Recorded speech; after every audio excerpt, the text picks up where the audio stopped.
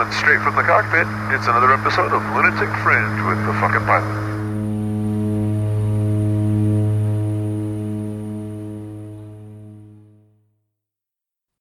Ready, set, go. All right. Lunatic Fringe back in the can for another edition of a PG, sometimes maybe PG-13, but still a PG-rated Lunatic Fringe. And I'm just going to dive right into it because I've kind of been on a family theme lately. I've been wanting to get perspectives from skydivers and their families as well. So who the heck are you guys, and what do you do? I'm Dunya, Omar Hejdalan's daughter. Awesome. Dunya, that's a really cool name.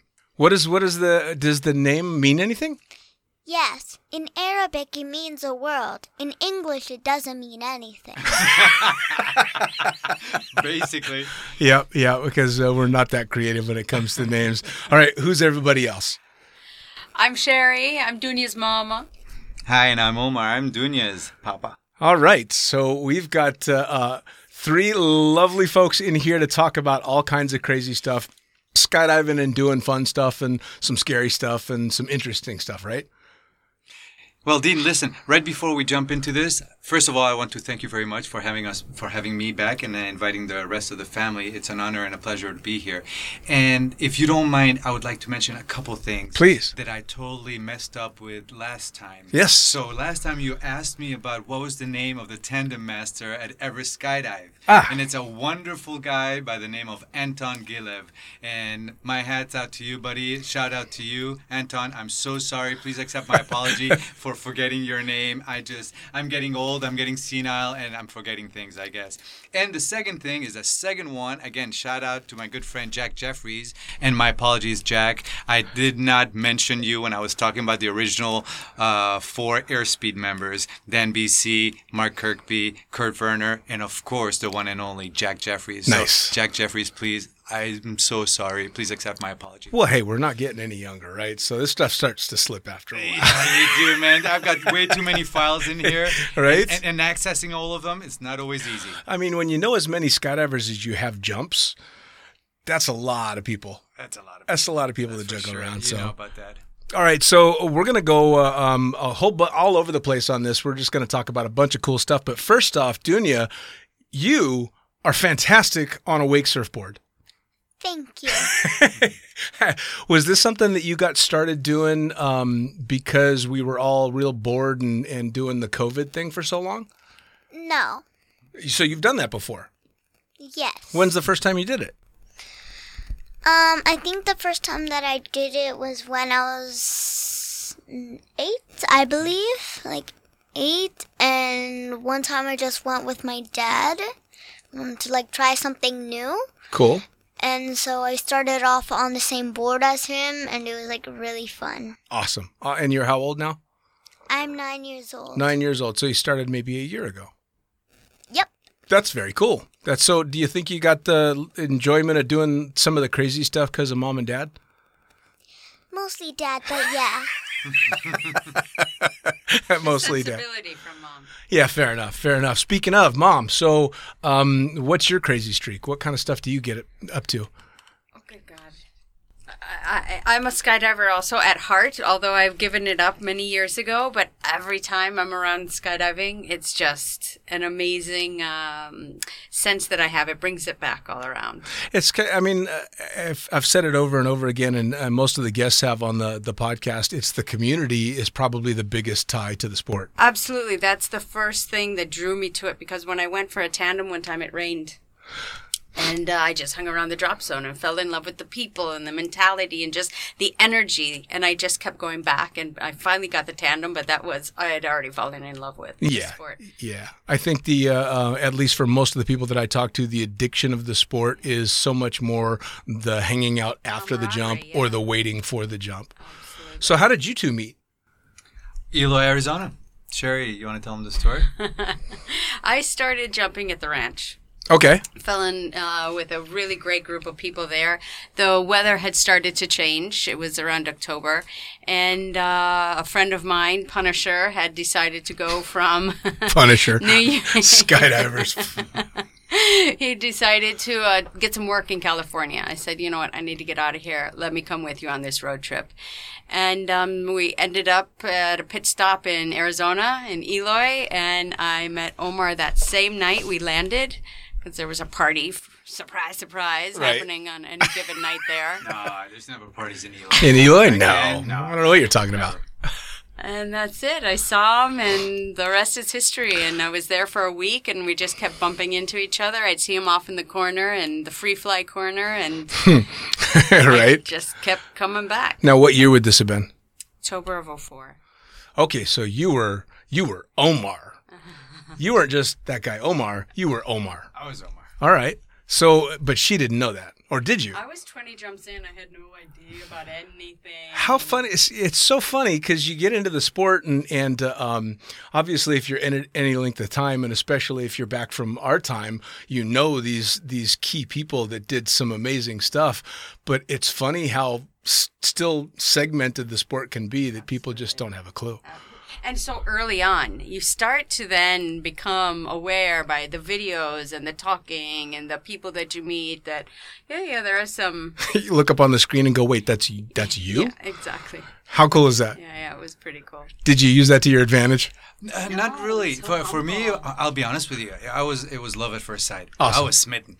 And people around the drop zone figured it out because one place I never go to was the bar. I don't drink. I'm not a drinker. Right. I never go to the bar. I'll go to parties. I'll go to people's houses, trailers, so on and so forth at the drop zone. But the bar wasn't my scene. And then all of a sudden, like 2 nights in a row, I'm hitting the bar. Why? For the chance to see Sherry. Because I'm like, okay, where is she? Where can I find her? Okay, she's probably at the bar. And I'd go to the bar and I saw her. And the rest was history, as they Nice, say. nice. Now, so Absolutely. did you stayed in Eloy for a while, or how did that work out? I was there over the Halloween boogie for 1 week. And like he said, he came into the bar, and I never went back to the bent prop. And then I continued on with my travels, but I kept coming back every month. And by February of 2005, I was living in Arizona. Oh wow! So now, what did you were a relatively new skydiver? Yeah. Most people know where Omar got his start, but you started jumping in the ranch. Yeah, in New York. What made you decide you wanted to make the first jump?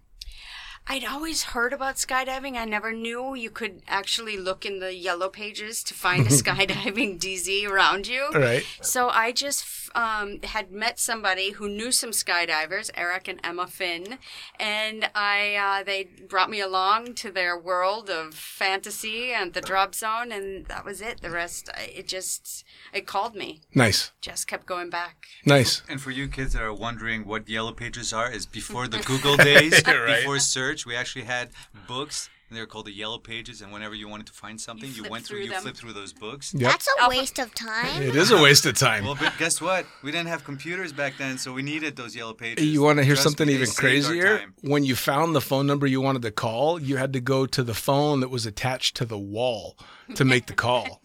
Why was there a phone attached to a wall? Because it had to be wired into the wall, which meant you had to stand up next to the wall to have a phone call. Ew. Why? Because it was a long time ago. That's How many people touched that phone? Exactly. That's a good point. Boy, we live in different worlds, don't we? We live in really different worlds. When I was 9 years No old, big there deal. was no way I would be saying, "Who touched that?"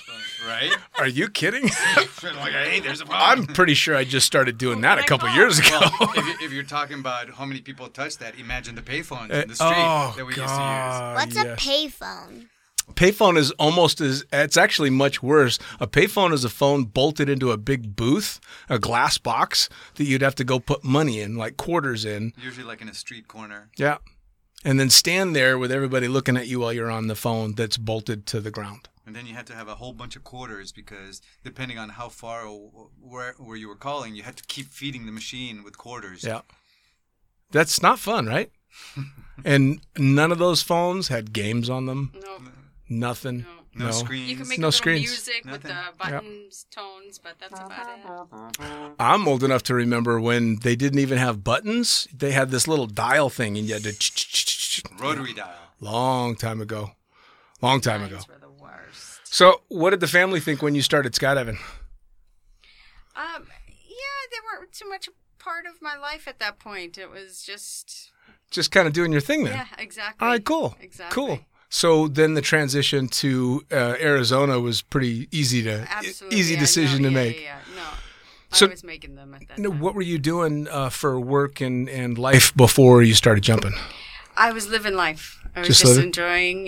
enjoying the moment and kind of rolling with it. Nice. Did you still live with your parents? back No, then? no, I was. Then how did you afford an apartment? That's a Life, good baby. question. I You roll like with this. the punches and you figure it out. Yep. You just kind of go with the flow. Did you still have an allowance? Exactly. I was living off of the allowance that I saved from my early years. Nice. So once you hit Arizona, you were jumping pretty active. Did you start working out there? How old was I? I was 30. I did my 30th jump on my 30th birthday. So Oh, cool. all of these little things, you just kind of, they're whispers in life, right? That let you know you're on the right path, you're in the right area. And, Sure. And doing the right things. So, I started massage therapy when I went out there. I took a course and just kind of living the... That's a good Gaylord that's a life. It was good gig to fantastic. have at a drop Absolutely. zone. Absolutely. Man, oh man. Well, we were just talking before the podcast how beat up we are. We definitely are, aren't we? Having a massage therapist around is a good thing. The skydivers and the retired Yes. communities. Yeah, absolutely. Well, in Arizona, absolutely. Everybody, all the snowbirds trying to stay out of the cold stuff and a bunch of beat up skydivers. Exactly. Oh man, paying penance for past sins for sure. I've got all kinds of aches and pains. It's amazing having a mom who's a massage therapist. I can imagine. My dad and I get sore all the time. Well, so how come you get sore? Because I know you're wake surfing. What other stuff are you doing? I do jujitsu before coronavirus. I also did diving. And also, I had this one. Oh, yeah, wind tunnel. I'm also doing wind tunnel. I'm learning how to sit fly, so my arms are very tired. That's rough, isn't it? It's difficult. Now, I've seen you in action in jiu-jitsu, and you scare me. Okay. You know it too. I was working with your dad and the coach either yesterday or the day before, and the coach pointed to you and said she could choke you out. I probably could. I'm guessing you could. There's no doubt. If you're anything like your dad, who just kind of beat me pretty hard yesterday, I'm pretty sure. So what got you into jiu-jitsu? Well, so this is quite a long story. So We got time. I have this one cousin. He's around the same age as me, like a month younger or so. His name is Khalid, and he is obsessed with WWE. And so every time we were together, he would drag me into his WWE fights, WWE videos, WWE everything. And then one day when I was at school and here, my dad just after school, I was in his car and he's like, "You know how you love WWE?" I'm like, "Yeah." And then he says, "Well, you're going to do something kind of like that." I'm like, "Cool!" Nice. So And- he dragged you off to the studio to go do jiu-jitsu? I'm not done. Oh, no, keep going. I like it. And so actually, I was like a year too young to start. I was a year too young to start. I don't remember people saying that, but my parents told me this. So I was a year too young, and then my parents were like, "Oh, just give her one chance. one class. If it's fine with you guys, she'll stay. If it's not, we'll come a year later." Cool. And then the first thing that a coach told me to do was push this girl down. Push this girl down. I don't wanna push this girl down. Why? That's mean. Why? Turned out to be a lot of fun, didn't Then it? I just ended up giving her a little nudge on the Yeah. shoulder, Well, I've seen you rolling now, and you're not giving little nudges anymore. You just need a little You're not. Yeah. You're definitely not having to be told to push someone down. I've watched you. Yep. Well, let me tell you, Dean. I have this philosophy about parenting, and it's very simple. It's open as many doors as possible for your children, but let them decide which ones to walk through. Sure. And so I've tried, and with Sherry, we've tried to basically open as many doors in different activities and see which ones she likes. Sure. And so I was having lunch with a friend of mine, and I'm like, you know what? My daughter, she's now of a certain age, and I'm thinking that it's good for her to have some sort of self-defense. What do you think would be better? Karate, kung fu, this, that, and the other. They're like, you know what? Jiu-jitsu. And I'm like, why jiu-jitsu? And they explained the simple fact that, you can learn how to kick and punch, but 9 out of 10 times someone's going to put you in a bear hug or put you on the ground. And what good is learning how to punch and kick going to do? Sure. And so jiu-jitsu came along, and it's such a wonderful, gentle art to a certain extent because you're never kicking, you're never punching, you're never giving a knee or an elbow, but you're putting Actually, you can put a knee, and it's called knee on belly. So you can put a knee. Okay, but you're not hitting them hard with a knee. Just saying. And you just basically tell the person, okay, listen, stop, or I'm going to have to submit you. Stop, or I'm going to have to choke you out. So it's a defensive martial art. Sure. And so we started her on it, and she loved it. And she's been doing quite a few competitions and doing really well. She's actually gone in competitions in Ireland and Italy and Abu Dhabi. Nice. I just I watched a video last night, as a matter of fact. It just randomly came up, and it was a 70-year-old guy walking through a parking lot that got mugged, but he was a jiu-jitsu practitioner, and he choked the guy out and got up and walked away. Isn't that brilliant? Pretty amazing. Brilliant. Now, how did you get started in it? Well, I was dropping Dunya off every time, and instead, while I was there and I was watching, and I'm like, okay, that's pretty cool. I'd have a coffee or what have you. And then I'm like, this is stupid. Why am I just here just watching? Let me get into it. Let me start doing something. And so a few months later, I got into it. Nice. Well, I definitely got to take hats off to you for getting me to try it. I was always resistant because of my shoulders. I've got, 25-year-old skydiving shoulders, and they've definitely taken their lumps. But I like that it's a sport in which as soon as you're not comfortable, a little tap makes it all stop. That's it. So if you get hurt, chances are it's because you were letting that ego do the fighting for you. Right? And luckily, my ego is starting to fade. And boy, isn't it incredible how many calories you burn? I mean, how gassed you can get so quickly. Oh, yeah. Well, it's unreal. We were talking about that yesterday because that's the first time I had a chance to roll with you and one other guy. And my goodness, I mean, I swim for 60, 90 minutes straight, and I get out still pretty fresh. But after not even 5 minutes, I was maxed out. I was completely gassed. It's incredible. It was great. It's incredible when you tighten every single muscle in your body, how tired you can get Yes. in 5 minutes. Yes, especially when you're laying in bed at 2 o'clock in the morning feeling every single muscle that you tightened up. Man, I can feel it a lot. Welcome to the club. Right? Well, it's cool that you open those kind of doors for her. I think being able to give them all the options and the word no unless it's really needed has always been kind of a bad word to me. That's an experience that you need to get. Like my daughter, the same thing. If she had wanted to jump when she was younger, I would have allowed. I took her to the wind tunnel, and she didn't want to fly in the wind tunnel because a cute boy was watching it and embarrassed her. And I was just fine with that. My big thing, the running joke always was if my daughter wanted to skydive, I would absolutely let her as long as it didn't have to be on a drop zone. Because boys and girls are kind of weird on drop zones sometimes. And as a dad, you get nervous for your daughter. So I was a little nervous for my daughter. But now she's old enough to take care of herself. And she's been on a couple of jumps. So it's kind of cool. And then you fly in the wind tunnel. Yeah. And you like flying in the wind tunnel. Yeah. You going to be a skydiver? If it fits in my schedule. Well, let me tell you a quick little story. Please. Little anecdote. About 4 years ago, Dunya started, Dad, I want to go skydive. I'm like, honey, you can't skydive in the States till you're 18. Dad, I want to go skydive. I'm like, honey, maybe in Europe. By the time in Europe, they're 15, so you got to wait till you're 15. And she kept persisting. And, I wanted to fulfill her dream, but I didn't want her to skydive for me. I didn't want her to do a tandem because, I'm the skydiver and she feels that I wanted her to do it only if she really wanted to. Sure. So make a long story short, I waited for 2 years, and for 2 years she kept pushing, Dad, I want to go, Dad.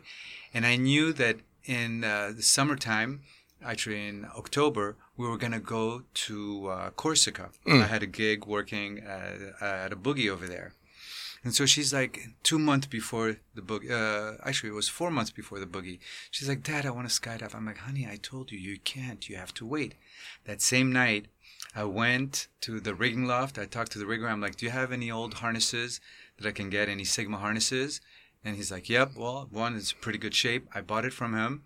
I sent it to my friend in France. He went and started, I got measurements of her. He started altering it to fit her. And then she kept asking me, and I'm like, honey, no.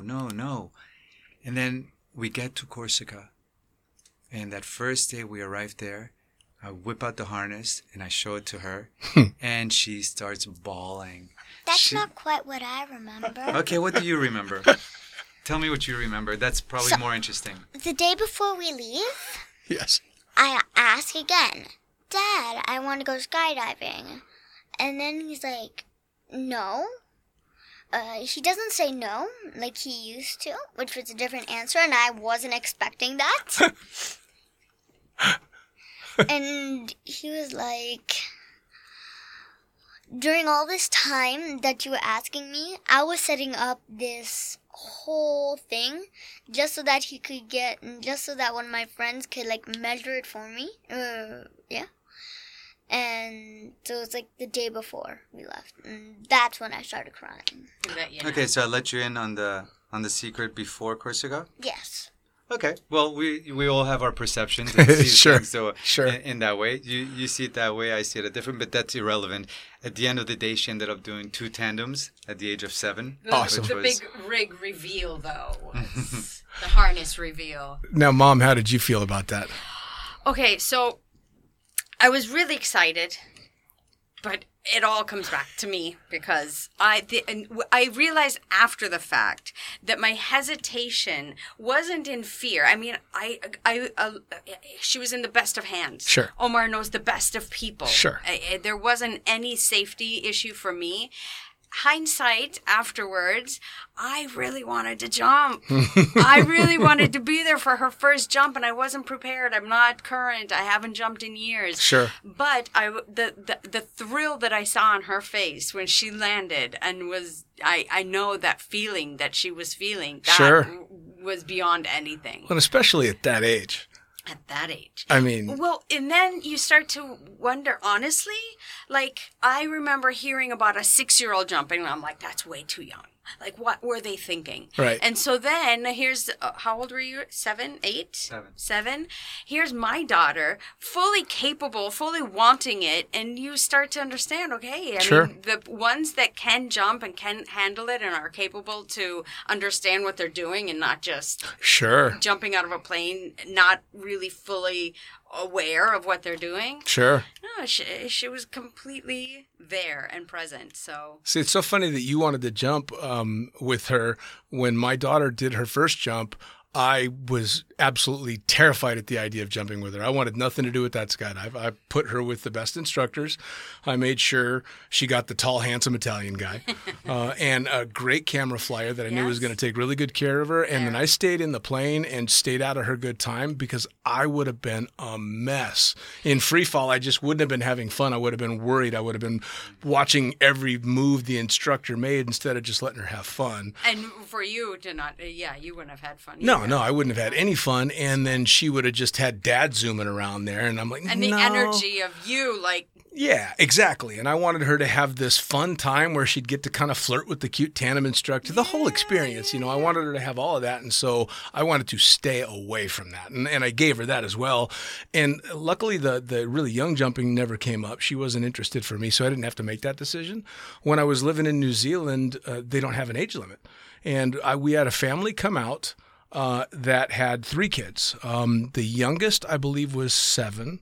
And then a boy was 7, and then a sister was, I want to say 9, and then an 11-year-old brother. The 7-year-old goes first, and it's clear this kid would rather just be sitting in the dirt playing with Hot Wheels. He had no interest whatsoever, didn't say anything, didn't do anything, but the dad was insistent. And I took the smallest, youngest person I've ever taken in a standard harness. And so I'm pull-up cords tied everywhere, and I'm a nervous wreck. And I throw the drogue, and my arms are wrapped around the kid for the entire skydive, you know.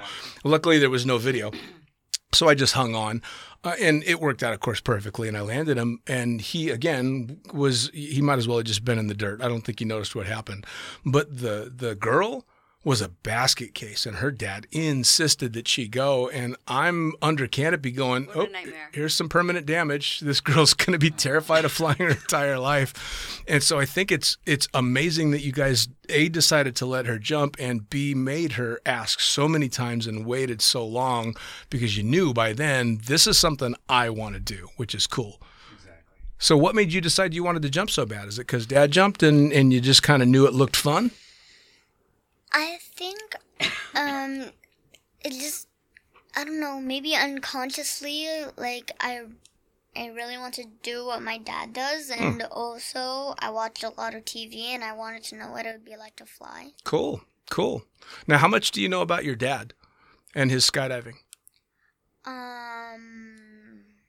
You know he does a lot of jumping, right? Yeah. And he's got some cool friends and stuff like that. Yeah. Yeah. So you know how I know your dad? Jumping? From jumping, yeah. But when I started skydiving in 1996, like a long, long time ago, I was learning how to skydive watching videos of your dad doing stuff that was unbelievable. Unbelievable. And I'm sure you've seen all the videos now. Just incredible stuff. He was the one everybody was trying to copy. Him and just a very few guys were out there doing such amazing stuff that everybody had hero worship. And then I meet him, and he's just this cool guy. So you're lucky. I have a question. Like, you from watching all those... Wait, you watched the videos, right? Yeah, I watched all kinds of videos. What were you expecting him to, like, be like? Well, if you finally met him. There were a few people in the sport, and I'll keep names to myself, that were around the same time, and your dad knows some of these guys very well, that were incredible in the sky, but when they got on the ground, they thought they were just as incredible on the ground as they were in the air. And you know that type, right? Yeah. It's just not nice, you know, and you have hero worship, and you really respect somebody for what they do, and you meet them, and they just can't be bothered with you because you can't do what they can do. Yeah. Well, that's not your dad, but that was a couple of the people that were in those circles. Now, here's the happy ending to it. Those people that I'm thinking of have turned out to be amazing people. That's good. Yeah. They grew up and they kind of got over the ego that they had going on and realized that just because they're really good in the sky doesn't mean they're better than everybody else. Maturity. Yeah, a little bit of maturity there. Absolutely. And they turned out to be incredible people as well. And a couple of them I called friends as well. But it's a nice twist when that happens, but it's also nice when it's not that way. So how was it for you? Because, again, since we're talking about those days, when you were running in those circles, again, without names, you know who the people that I'm talking about. Did that rub you the wrong way when you'd see stuff like that? Yes and no. Yes, it rubbed me the wrong way because I hate it. Sure. It's just so counterintuitive to what I am. But by the same token, people are what they are. You know, you can't change people. You just have to accept them the way they are. Which, with some people that shall remain nameless, it was tough. It was tough because I too had hero worship. Sure. For those people, and I did look up to them, and it was like, wow, seriously? It's a bummer, right? It is a total bummer. It's a bummer. Yeah. And again, I'm very happy to say that I saw a lot of changes in all the years, you know, and you're going to see it. Mm-hmm. And I think now, especially for jumpers from our generation, the ego kind of has to take a back seat because there are so many incredible flyers now. And the things that they're doing are so out of control and beyond belief between the skydiving and tunnel flying and base jumping and terrain flying and all this stuff. Absolutely. I'm a dinosaur now, okay? Right? You know, you give me accolades, you say nice things about me, but at the end of the day, I'm a dinosaur. I see what these people are doing, and it's like, give me a break. You're talking right now, and dinosaurs are extinct. So All right, he's getting towards dinosaur status. We all are. We all are. It's, but it's kind of cool though. I found, and I don't know how you feel about it, but I kind of like getting to this point in my career where I know enough to know how to stay safe and do it right, and pass on that knowledge to people that want it. But it's kind of nice to look back and go, oh, I'm not the best at any of these disciplines. I'm not the best skydiver or jump pilot. I just do my best. It's nice to know you don't have to go crazy trying to, keep those medals rolling in or anything like that. Exactly. And that had to be, well, I don't know if we got into it back when you were in those competition days. Was there pressure on you to keep competing and keep driving hard on that kind of stuff? Or was it just innovation? Really. No, it was just innovation. We were into and we're all about innovation. In the early days, of course, it was all about trying, you're innovating, so you want to be number one as well. And definitely getting the first World Cup and the first World Championship was most definitely a goal. Yeah. First competition, second place, third competition, third place, and then finally the fourth and fifth were both first place. And so that was very important for me. But then after that, that was it. I was happy. I wasn't all about having to come. Yes, USPA and so on wanted, and they were kind of leaning towards wanting more medals, obviously. Sure. But at the end of the day, I was just happy competing and going, and especially when I teamed up with Greg Gasson.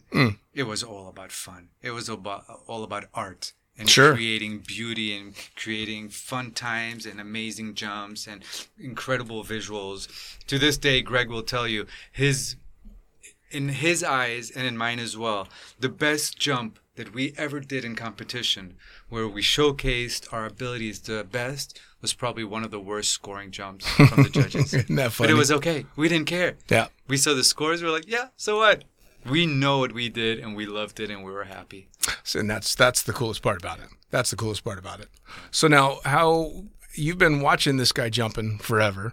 You were watching the Rockstar days and watching him transition to bouncing all over the world and doing cool stuff all over the place. Do you get that itch to jump again? I do.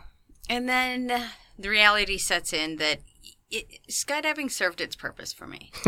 It was the right time, the right place. It led me to this amazing life that I have now. And I was such a nervous jumper anyway. I mean, honestly, the whole plane ride up was a nightmare. And then you jump and you're, oh, yeah, that's what this is about. But I'm okay. I'm a skydiver at heart, like sure. I said. But no, I did that. And I'm so happy that it introduced me to the life. Sure. I was a nervous jumper for a long, long time as well. And I started working in the sport so early that I had to mix being a nervous wreck with doing the job as well. And you do it anyway. Oh, yeah. Yeah. You push through. And I learned a lot of valuable lessons about myself and about other people when you put yourself in a position where you got to do this, and you're jumping out of an airplane. Oh, yeah. I mean, that's nuts. That's beyond. I got my tandem rating of fighting tooth and nail not to get it.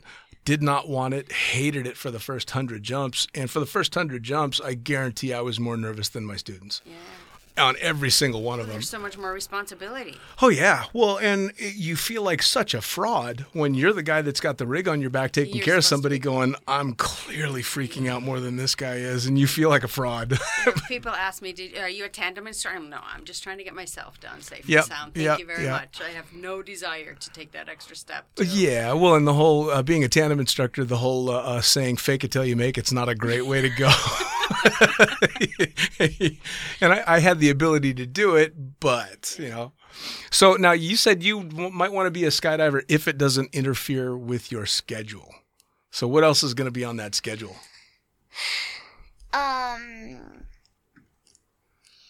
So my dreams, I'm not sure if this will happen, but That's what dreams are for. Yes. So hopefully lawyering. Becoming a lawyer. That's right. You were just telling me the other night that you're already scoping out universities to go to school at. Yeah. You're 9. Mm-hmm. You're 9 years old, and you're thinking about universities. Yeah. Wow. I wasn't thinking about universities the year I was supposed to go to university. What were you thinking about? I didn't. I didn't. I had a lot of creative jobs, and they all led me towards jumping out of airplanes. Okay. Yep. What else do you want to do? Acting. I like it. You've definitely got that kind of personality. You are not scared to say what's on your mind. I like that a lot. Thank you. Yep. Yep. I like that a lot. That microphone doesn't scare you even a little bit. No. And I have a question that is completely unrelated. Please shoot. What was the funniest thing you've ever witnessed? Ooh. All right. We're keeping this PG. You mean in skydiving or just ever? Ever. Oh, good. Well, let's stick to skydiving since we're talking mostly about skydiving. Okay. I've seen people fall asleep on tandems, pass out cold when you take a student. That's kind of funny when they wake up on the ground not knowing what's just happened. That always makes you kind of giggle a little bit. This one's only funny because I have kind of a horrible sense of humor, but I once watched a guy propose to a girl in the airplane and she said no and then jumped. Which I know is horrible, but it made me laugh. Ouch. Yeah. Well, I suppose the whole plane had the same mentality on that one. If you're not sure the answer to that question, You shouldn't have asked it. yeah, probably shouldn't get on your knee in a twin otter on your way to altitude. Now, the scary part was that guy also had to go jump as well. So, And that whole can you imagine? Can you imagine? Yeah. So those were pretty funny. I watched a really, really big, strong guy and his little itty bitty girlfriend go up to make a skydive, and he chickened out. He couldn't jump, and she did. That was pretty funny. Yeah. Yeah, that was pretty funny. Guys get scared easier than girls a lot of the time, I think. Yep. Also in movies, it's like most of like the big buff guys that are like the most sensitive. like if you see a big buff guy, you would think that he was going to be angry and like won't care what you say. Yeah. No, sometimes they're like that, but I think you're right. It's the big guys Mostly that always. in the movies. No, so it happens a lot in real life too. When I used to do tandems in Las Vegas, we'd get big buff guys would come out to jump all the time, and they would pretend to be really tough until they got on the airplane, and then they'd get really scared. I took this guy named Randy, and I remember his name for a reason. Randy was a really, really big guy. He came out in a little muscle T-shirt and baseball cap and glasses that made him look mean, and he came with his wife and his buddy, and they surprised him with a skydive. And he was trying to be real tough, and I wish I didn't have to go with somebody else and all that stuff until we got on the airplane, and then he just turned into a big pile of bubble gum. He was just goo, and he begged me to get him to go out of the airplane. He's like, you can't not let me jump because my wife will just, they'll never let me, I'll never live it down. So I got him to jump, and he ended up having such a good time that when we landed, I disconnected him on the ground, and he forgot that his wife and his buddy were there, and he turned around and he jumped on me, knocked me to the ground, and kissed me on the mouth before he ran to his wife. That's actually when I decided I liked being a tandem instructor, not because a guy kissed me, because I watched this big emotion. Oh yeah, I watched that big muscly guy just for 1 minute forget he's supposed to be that tough guy, and he got to be himself, probably for the first time in his adult life. And I watched him running away to his wife, whose jaw was on the floor, going, "All right, that's kind of cool. That's amazing." So that's one of the funny ones too, is having a big whiskery guy kiss me on the mouth. I wasn't expecting it. Mom, what's yours?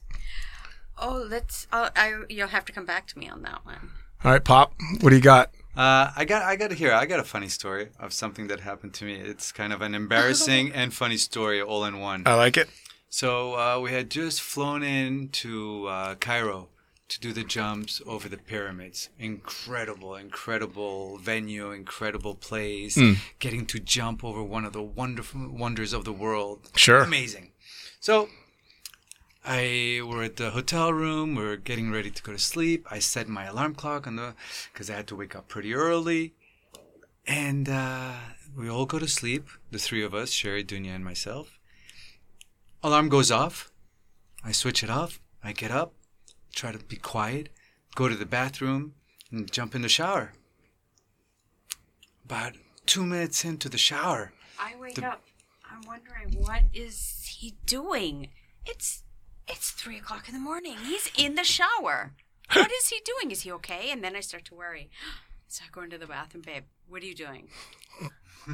So actually, she comes screaming into that. What are you doing? Babe, and I'm like, what are you doing? And I'm like, I'm getting ready to go jump. She goes, it's 3:00 in the morning. I'm like, no, it's not. I set the alarm clock for 6. It rang. I switched it up. She goes, I don't know what you're doing, but it's 3:00 in the morning. I'm like, are you kidding me? And I went and I looked, and it was 3:00 in the morning. Yep. So somehow I must have dreamt. The alarm clock went off, and a dream within a dream, if you want, or sleepwalking, or what have you. I just got up, I went and started taking the shower. You were ready to jump the pyramids. I was excited and I was ready to go. I mean, talk about what a dope. I'm telling you. Bed all wet. Yeah. Fair enough. Now, speaking of, since we got on that subject, how did the pyramids start? Had the jumping the pyramids? Because I was lucky enough to accidentally go there on a flight back from Switzerland, and it's incredible. I can't fathom jumping there. It is the most incredible sensation. I mean, I've jumped in all 7 continents, North Pole, Antarctica, and I can tell you this ranks up there with all of them. Oh, it'd have to. Oh, incredible. Yes, Mike. The North Pole isn't a continent. Oh, yeah, you're right. It's not a continent. I was just saying I've jumped to 7 continents, North Pole, and Antarctica. Antarctica is a continent. He's jumped some very cool spots. And it's incredible. I mean, the energy of that place. And we've all seen it from the ground. A lot of us have been lucky enough to see it from inside. We've all seen it on documentaries and National Geographic and so on. But to actually be able to exit a C-130 military transport at 15,000 feet, free fall while looking at these huge, incredible architecture that was built thousands and thousands of years ago, it's beyond comprehension. Yep. And I can talk for half an hour and I can use every adjective in the world and it doesn't even come close. It's like, when you first try to explain to someone what skydiving is all about. Sure. And you're like, look, there's no words. You just have to try it. And then you tell me. Yep. It's the same. Well, I only got a small taste. I was lucky enough that when I was flying to Switzerland, the air traffic controller routed us right over the top of the Giza pyramids. And I think we were at about 10,000 feet. So you can see everything in the whole layout. And you can make out the Sphinx and the pyramids. How they were lined up perfectly. No, it's absolutely incredible. And so to be able to even just look down from there, but I can't imagine the unobstructed view, not looking through a scrubby twin-otter window. And not only that, so here you are flying, you're in free fall, you're looking at them, then you open your parachute, and you can swoop them because we're landing right in between the two. They laid out these carpets, and we're literally landing 100 meters from the pyramids. Oh, yeah. It's just That's incredible. We're, hashtag blessed. Well, that's one of the cool things about, so you go to any places like that in the States that are historical monuments and you can't get within 50 feet of these things. Yep. But the pyramids or going to Petra in Jordan, these places you can still go right up and touch the stone that was carved. It's incredible. It's unreal. So what did you think of the pyramids? They were cool. I didn't get the chance to look at them from above, like my dad. But yeah, and actually, I just remember them now. So it was really hot outside, and my mom and I were waiting for my dad to land. So we went back into the bus to play a card game every once in a while. We look out the window. Is he coming? No. Continue. And then one time, look. He landed. You missed it? And not just that, but that one time, the one time that we missed it, he made an effort to land on the carpet. Oh, and you missed it for a card game. Oh, well. It was a good Uno and game. to miss the heat. It happens. Don't forget the heat. It happens. So now you've been at the base of those pyramids. How do you think they made those things?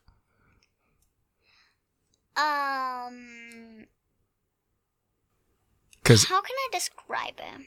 I've heard a whole bunch of different things. Yeah. Well, actually, So you might have heard that it was slaves that did it. It wasn't. It wasn't. Because all the people that died there got buried inside the pyramids. Huh. And if they were slaves, they wouldn't have gotten that luxury.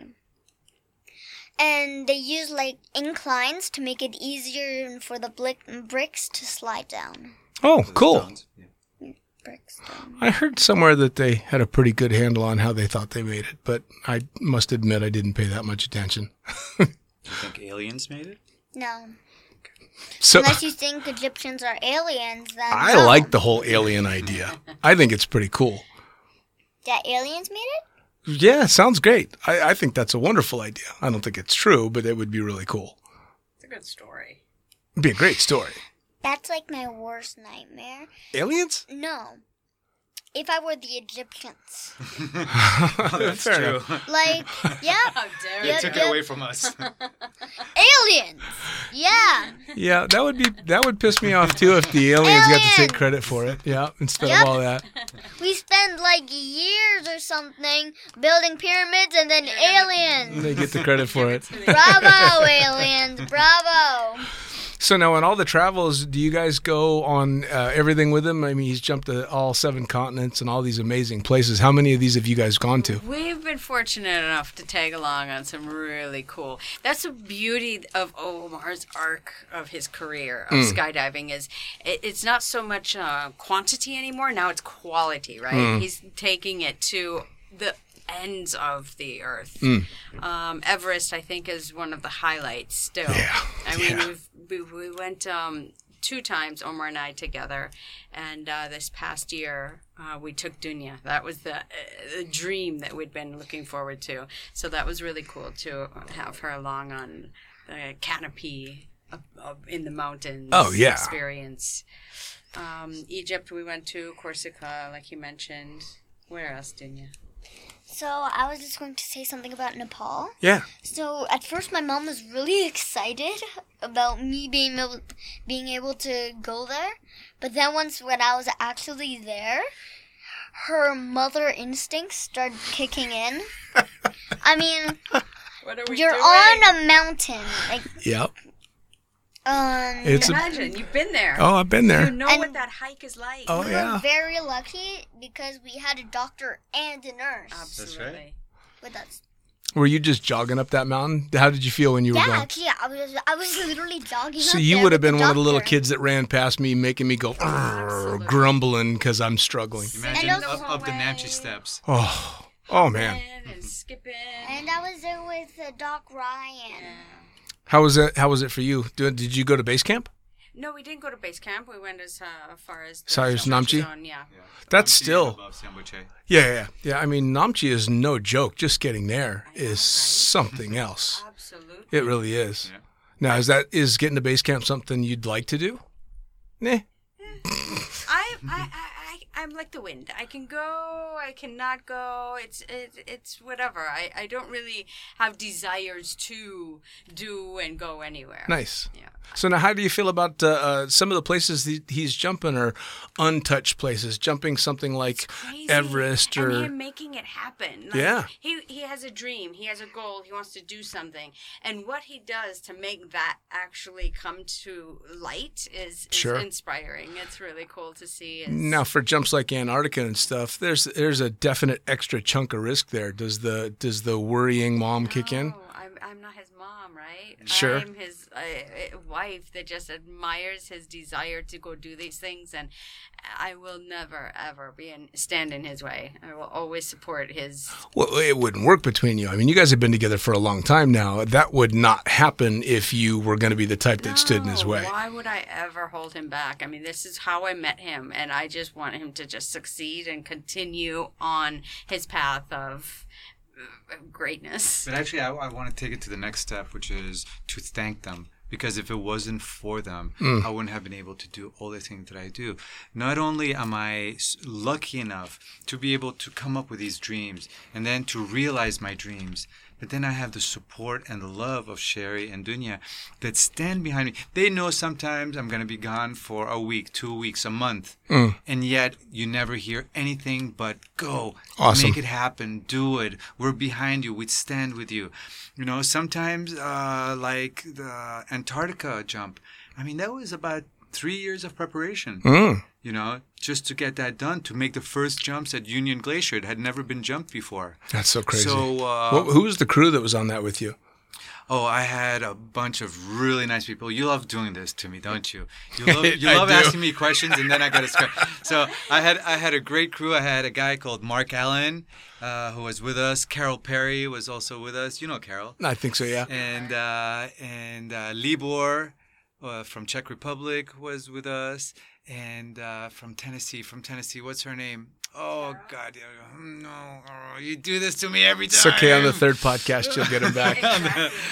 I'm so sorry. I promise I'll help. I'll bring up your name next time. Okay, come on, Omar. But as I was saying, absolutely. And I owe them a world of gratitude. Sure. For being so supportive and for letting me do this. And not really a trade-off, but I'm happy that I was able to pay it back in a way. Sure. Because it came to one day I was in Nepal, and I was thinking about, how supportive they are and how great it is and everything. And for a few years, Sherry had been telling me, okay, I want to homeschool Dunya and I want to go around the world. And I'm like, no, not now.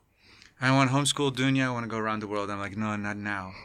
And I remember talking to her from Nepal and saying, you know what, honey? Yeah, let's do it. Awesome. And we did. And we basically packed all our stuff, set up a trip, and decided, here we go. And talked to her school, let her know what we were doing, and off we went. Wow. Well, I mean, what an opportunity. How many kids get to go around the world? What did you think of all that? Wow. You're 9, and I guarantee you've been places that I've not been yet. Probably. Yeah. Oh, I'm sure you have. So, it was like mixed emotions, because for some reason, I was just thinking about jungles. Like when they mentioned the world tour, I was just thinking of jungles. I don't know why. Okay, fair enough. Area. And also, at school, I had this best friend. Her name was Ava. Mm-hmm. And so, yeah. Tough to say goodbye to Ava to go travel the world? Oh, not just that. So, we said goodbye, and then, a quarter of the way through of the world travel, my mom comes up to me and says, Dunya, Ava has left Dubai permanently. Oh, no. Yeah. She moved to Singapore. But what started off our whole year of travel was going to visit Ava in Rwanda.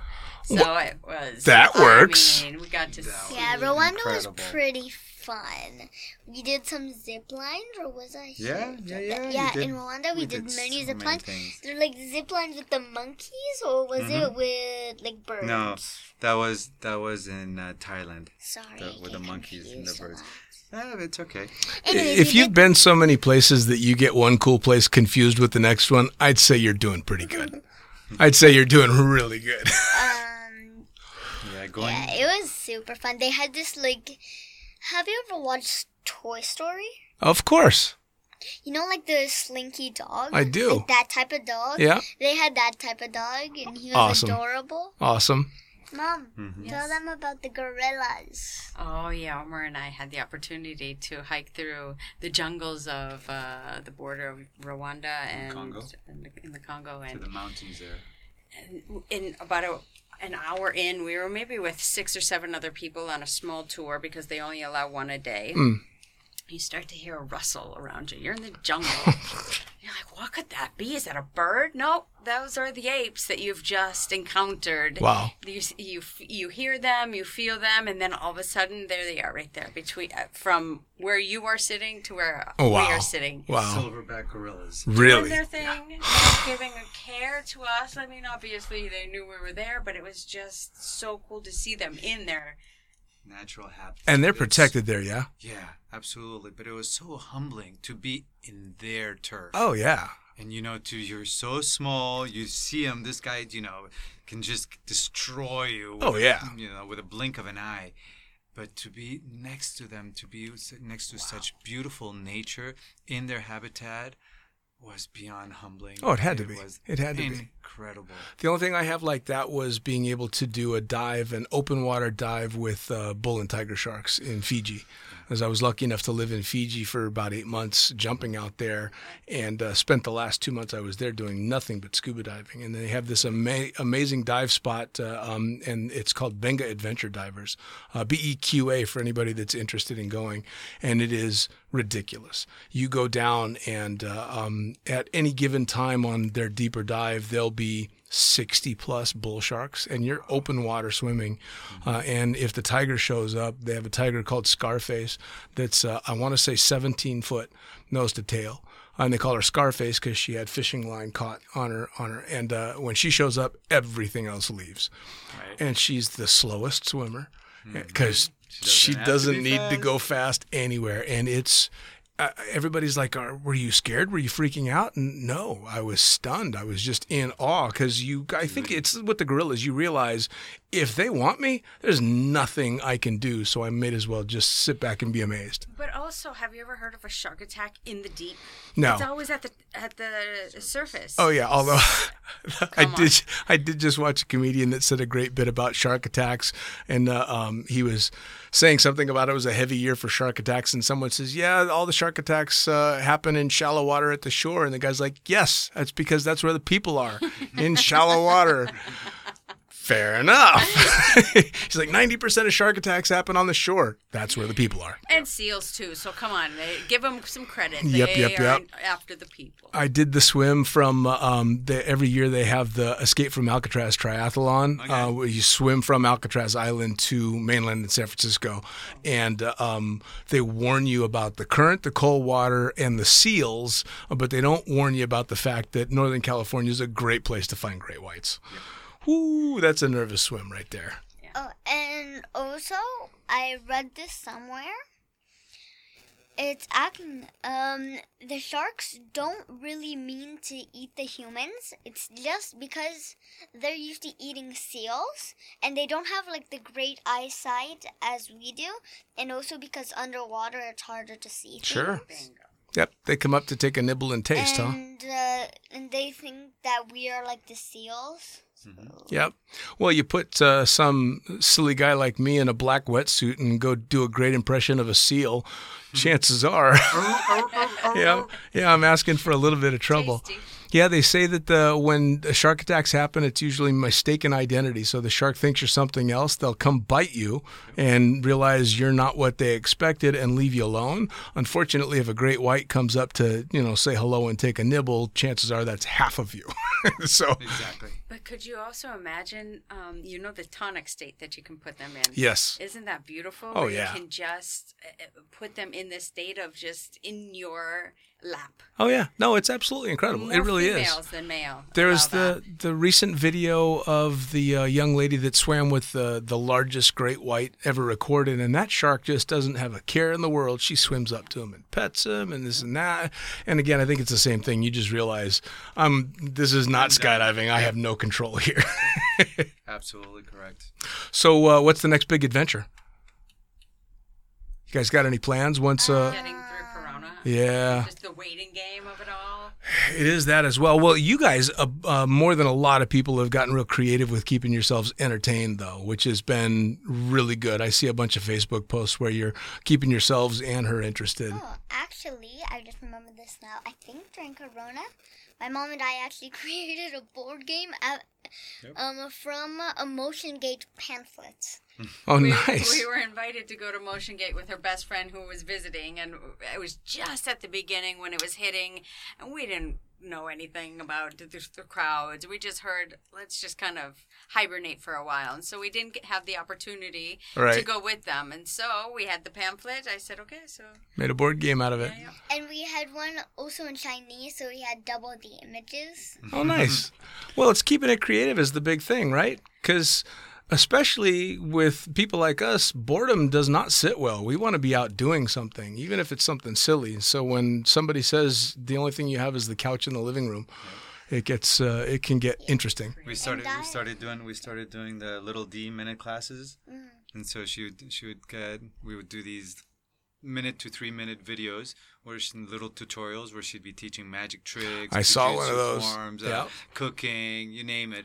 Well, and she's joined in on the challenge that I threw to you. For anybody that hasn't seen you on Facebook, doing the 25 push-ups a day for 25 days for PTSD and stress and anxiety, which I think is a great cause. In fact, you'll find this interesting. I got a great message from someone who had seen me doing the challenge, and I won't mention names, but she had said that her son, who I think is 14 or 15 years old, deals with major anxiety and has a lot of problems that way. And saw the videos and kind of got inspired to talk about the fact that he deals with that, which is huge. I mean, if me doing something silly like a bunch of push-ups can get some kid to go, hey, maybe I should talk about this, it's a big deal. And so to see you two and Dunya, come on, really? You doing push-ups and clapping your dad's hand in between push-ups? Yeah. Man, you're like sometimes, like during the day, just randomly at random moments, my dad's like, "What cool way can we do push-ups now?" It's awesome. It's figure out a new way to keep it exciting. Yeah, you got to keep it interesting, right? With a look like, what way? What way? No, I just like the fact that you joined in on it. You're gonna be a little rock star. And honestly, people might think otherwise, but it's all her. It's not that I say, oh, okay, come on, Dunya, you have to do these with me. She just pops up and is like, okay, I'll join you. Oh, yeah. The first time, actually, but then I realized, oh, this is kind of fun. Yeah. Well, again, I've seen you do jiu-jitsu. I don't think you're going to be too nervous about anything like that. You're going to be just fine. So as we start tapering off towards the end, I want to know, as a skydiver that's retired and still an active skydiver and a young daredevil, she says lawyer and talks about university and all that kind of stuff down the road. But what if she hits that ripe old age of, 15, 16, 17 years old and goes, you know something? I want to go fly nylon. That's it. This is my calling. What does that mean? If you want to just go be a skydiver. Is there part of you that's going to wince a little bit, or is it going to be choose your own path and love your life? Choose your own path and love them. Man, hats off to you guys. You know, for me, as long as she's healthy and happy, that's all I care about. You know, I'll tell you what, and I'm sure you'll both agree, the current condition, not just in the U.S., but all around the world, really, I think, is making people reevaluate what's important and what's happy, what happiness means. And it's so much more important than a fat bank account or a fancy car. Bringing it back to basics. Yeah, I mean, don't get me wrong. I like driving a nice car and I like living in a nice place, but I've had just as much, if not more fun, living in a 17-foot pop-up trailer, on the side of a drop zone.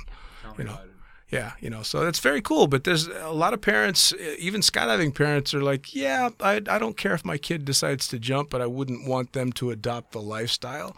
But I don't think that I think the lifestyle is a lot more appealing, just in a good for your head kind of way. And also maybe it's part of her journey. It'll lead her to something great, as it has led most of us. And I have a really funny story. Please. Nothing to do with this. I just thought of it. Fire. I want to hear it. Is that fine? Yeah, I want to hear it. Perfect. This is a bonfire. So, you wake up one morning, and it's the day before my mom's birthday. Okay. The day before my mom's birthday, normal morning, my dad and I are acting normal. Good morning, Mom. Okay. What are we having for breakfast? Okay. Can I have cereal instead? So giving her normal mom hard time. And then when we're in the car, she's like, honey, all I would like is just a simple happy birthday. That's all I want. Just a happy birthday. I give the silent treatment all morning, waiting for this. All morning long. I've just been waiting for this happy birthday. It's like you don't even notice. And then I'm like, Mom, your birthday's tomorrow? No. Oh, that is Oh, I was pissed. awesome. I was just waiting. You're not going to forget My family doesn't love me. My husband's No not way. acknowledging. My daughter's not acknowledging. I've been She looking was so forward to excited this for about it. days. And she tells me that your birthday's tomorrow. So imagine the build up the next day was like, okay. Yeah. Well, listen, we got a couple more months left, so not this year, guys. That's funny. That's funny.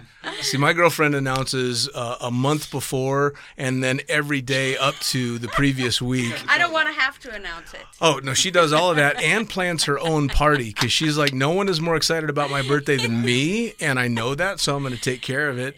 And I'm the complete opposite. What do you want for your birthday? What do you want to do? And I'm like, I just want to wake up. I just want to live another day. Yeah, Thank you very much. Yeah, I really, at this point, I'm kind of not counting numbers anymore. Not at all. Well, so as we taper things off, we're still kind of in COVID, but we're at least back to jumping a little bit and back to a slightly normal life. But what's the big thing you guys are looking forward to once this is all said and done? Family. Big party, Nice. probably. Nice. Travel and see family. Do you know Nice. what I'd probably do? What's After that? COVID, I would like look back and see all the things that we didn't do them all at once. Like do them all at once. One big list of things, huh? Like, when will I need this? Let's burn it. Yeah. When will I need these? Let's burn it. Yeah. Isn't it crazy how quickly overnight we had a new normal? Oh, yeah. Isn't it unbelievable? Oh, yeah. How we went from living what we used to think was a normal life to having this new social distancing, Oh, wear yeah. a mask, etc., etc., etc. You know, and I'll tell you, Lockdowns. I'll tell you what, I'm very happy to have seen and proud of most skydivers in the way that they were as responsible as they could be, especially getting back to jumping and using masks and full face helmets and all these things that they can do to protect themselves and those that they love. And my big thing too was the outcry that I saw online when they were unsure whether or not USPA was going to be pushing for nationals. And I saw a lot of people really upset. That there was even a thought that they were going to go through. And I was so proud of the USPA and so proud of all those people that voiced their opinions because the USPA scrapped it. And They had to. absolutely. You know, I mean, even if there's the chance that only one or two people would catch that, it's too big a chance. It was a responsible thing Yeah, to do. and it was amazing to see because, I mean, let's face it, we live in a world where not necessarily the responsible things are done anymore. So it was so good to see because I'm sure you guys hopefully feel the same way. I always give skydivers a little bit more credit for being a little bit more open-minded and a little bit more adverse to uncontrollable risk and stuff like that. I give skydivers more credit than I give non-skydivers just because I know what we deal with our sport. And also because we're so in tune with ultimate consequences, you know, so it's a big deal. There's always going to be another boogie. There's always going to be another nationals. There's always going to be another season to jump as long as we're smart now. Yeah, and it's really, really good to see. I was really proud to see all of that as well. And I'm like you guys, as soon as they uncorked this thing, because I was supposed to go to Nepal again this year. Right. I was going to go back up there. In fact, I've got a new goal I want to talk to you about because you've climbed Island Peak, haven't you? Yes, sir. All right, I want to do Island Peak, but I want to do Alma Dablam too. Well, that's a different proper. ball game. Yeah, but I want to do proper climbing. I want to go back and do Island Peak because I know that that's one of the Himalayan bunny slopes. It is. It's exactly that, and you know what? It's hard as. Oh, it has to base camp kick my butt. Are you kidding me? Ay, ay, ay. Yeah, it's no joke. It's no joke. When you're getting up to 21,000 feet, it's no joke. Yeah. No. Well, even when I was there, they had an expedition go Alma Dablam, and they got caught in a little bit of bad weather. Not even anything too particularly bad. And one guy had really bad frostbite that he ended up having to deal with, and that's off of one that's supposed to be a manageable climb.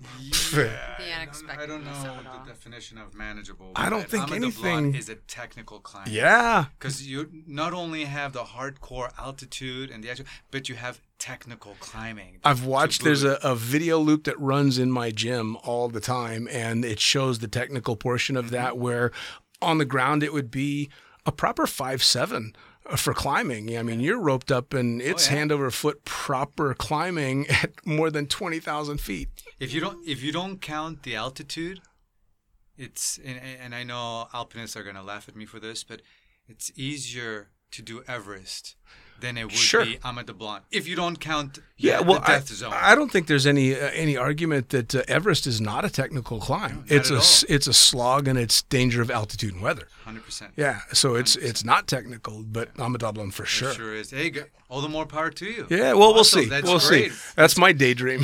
Hey, man. So we'll see. Turn it into reality for sure. Absolutely. Well, we're going to push for it anyway. Yeah, I like it. What? I like it. Anything left? Any more stories? Anything to say before we fade out?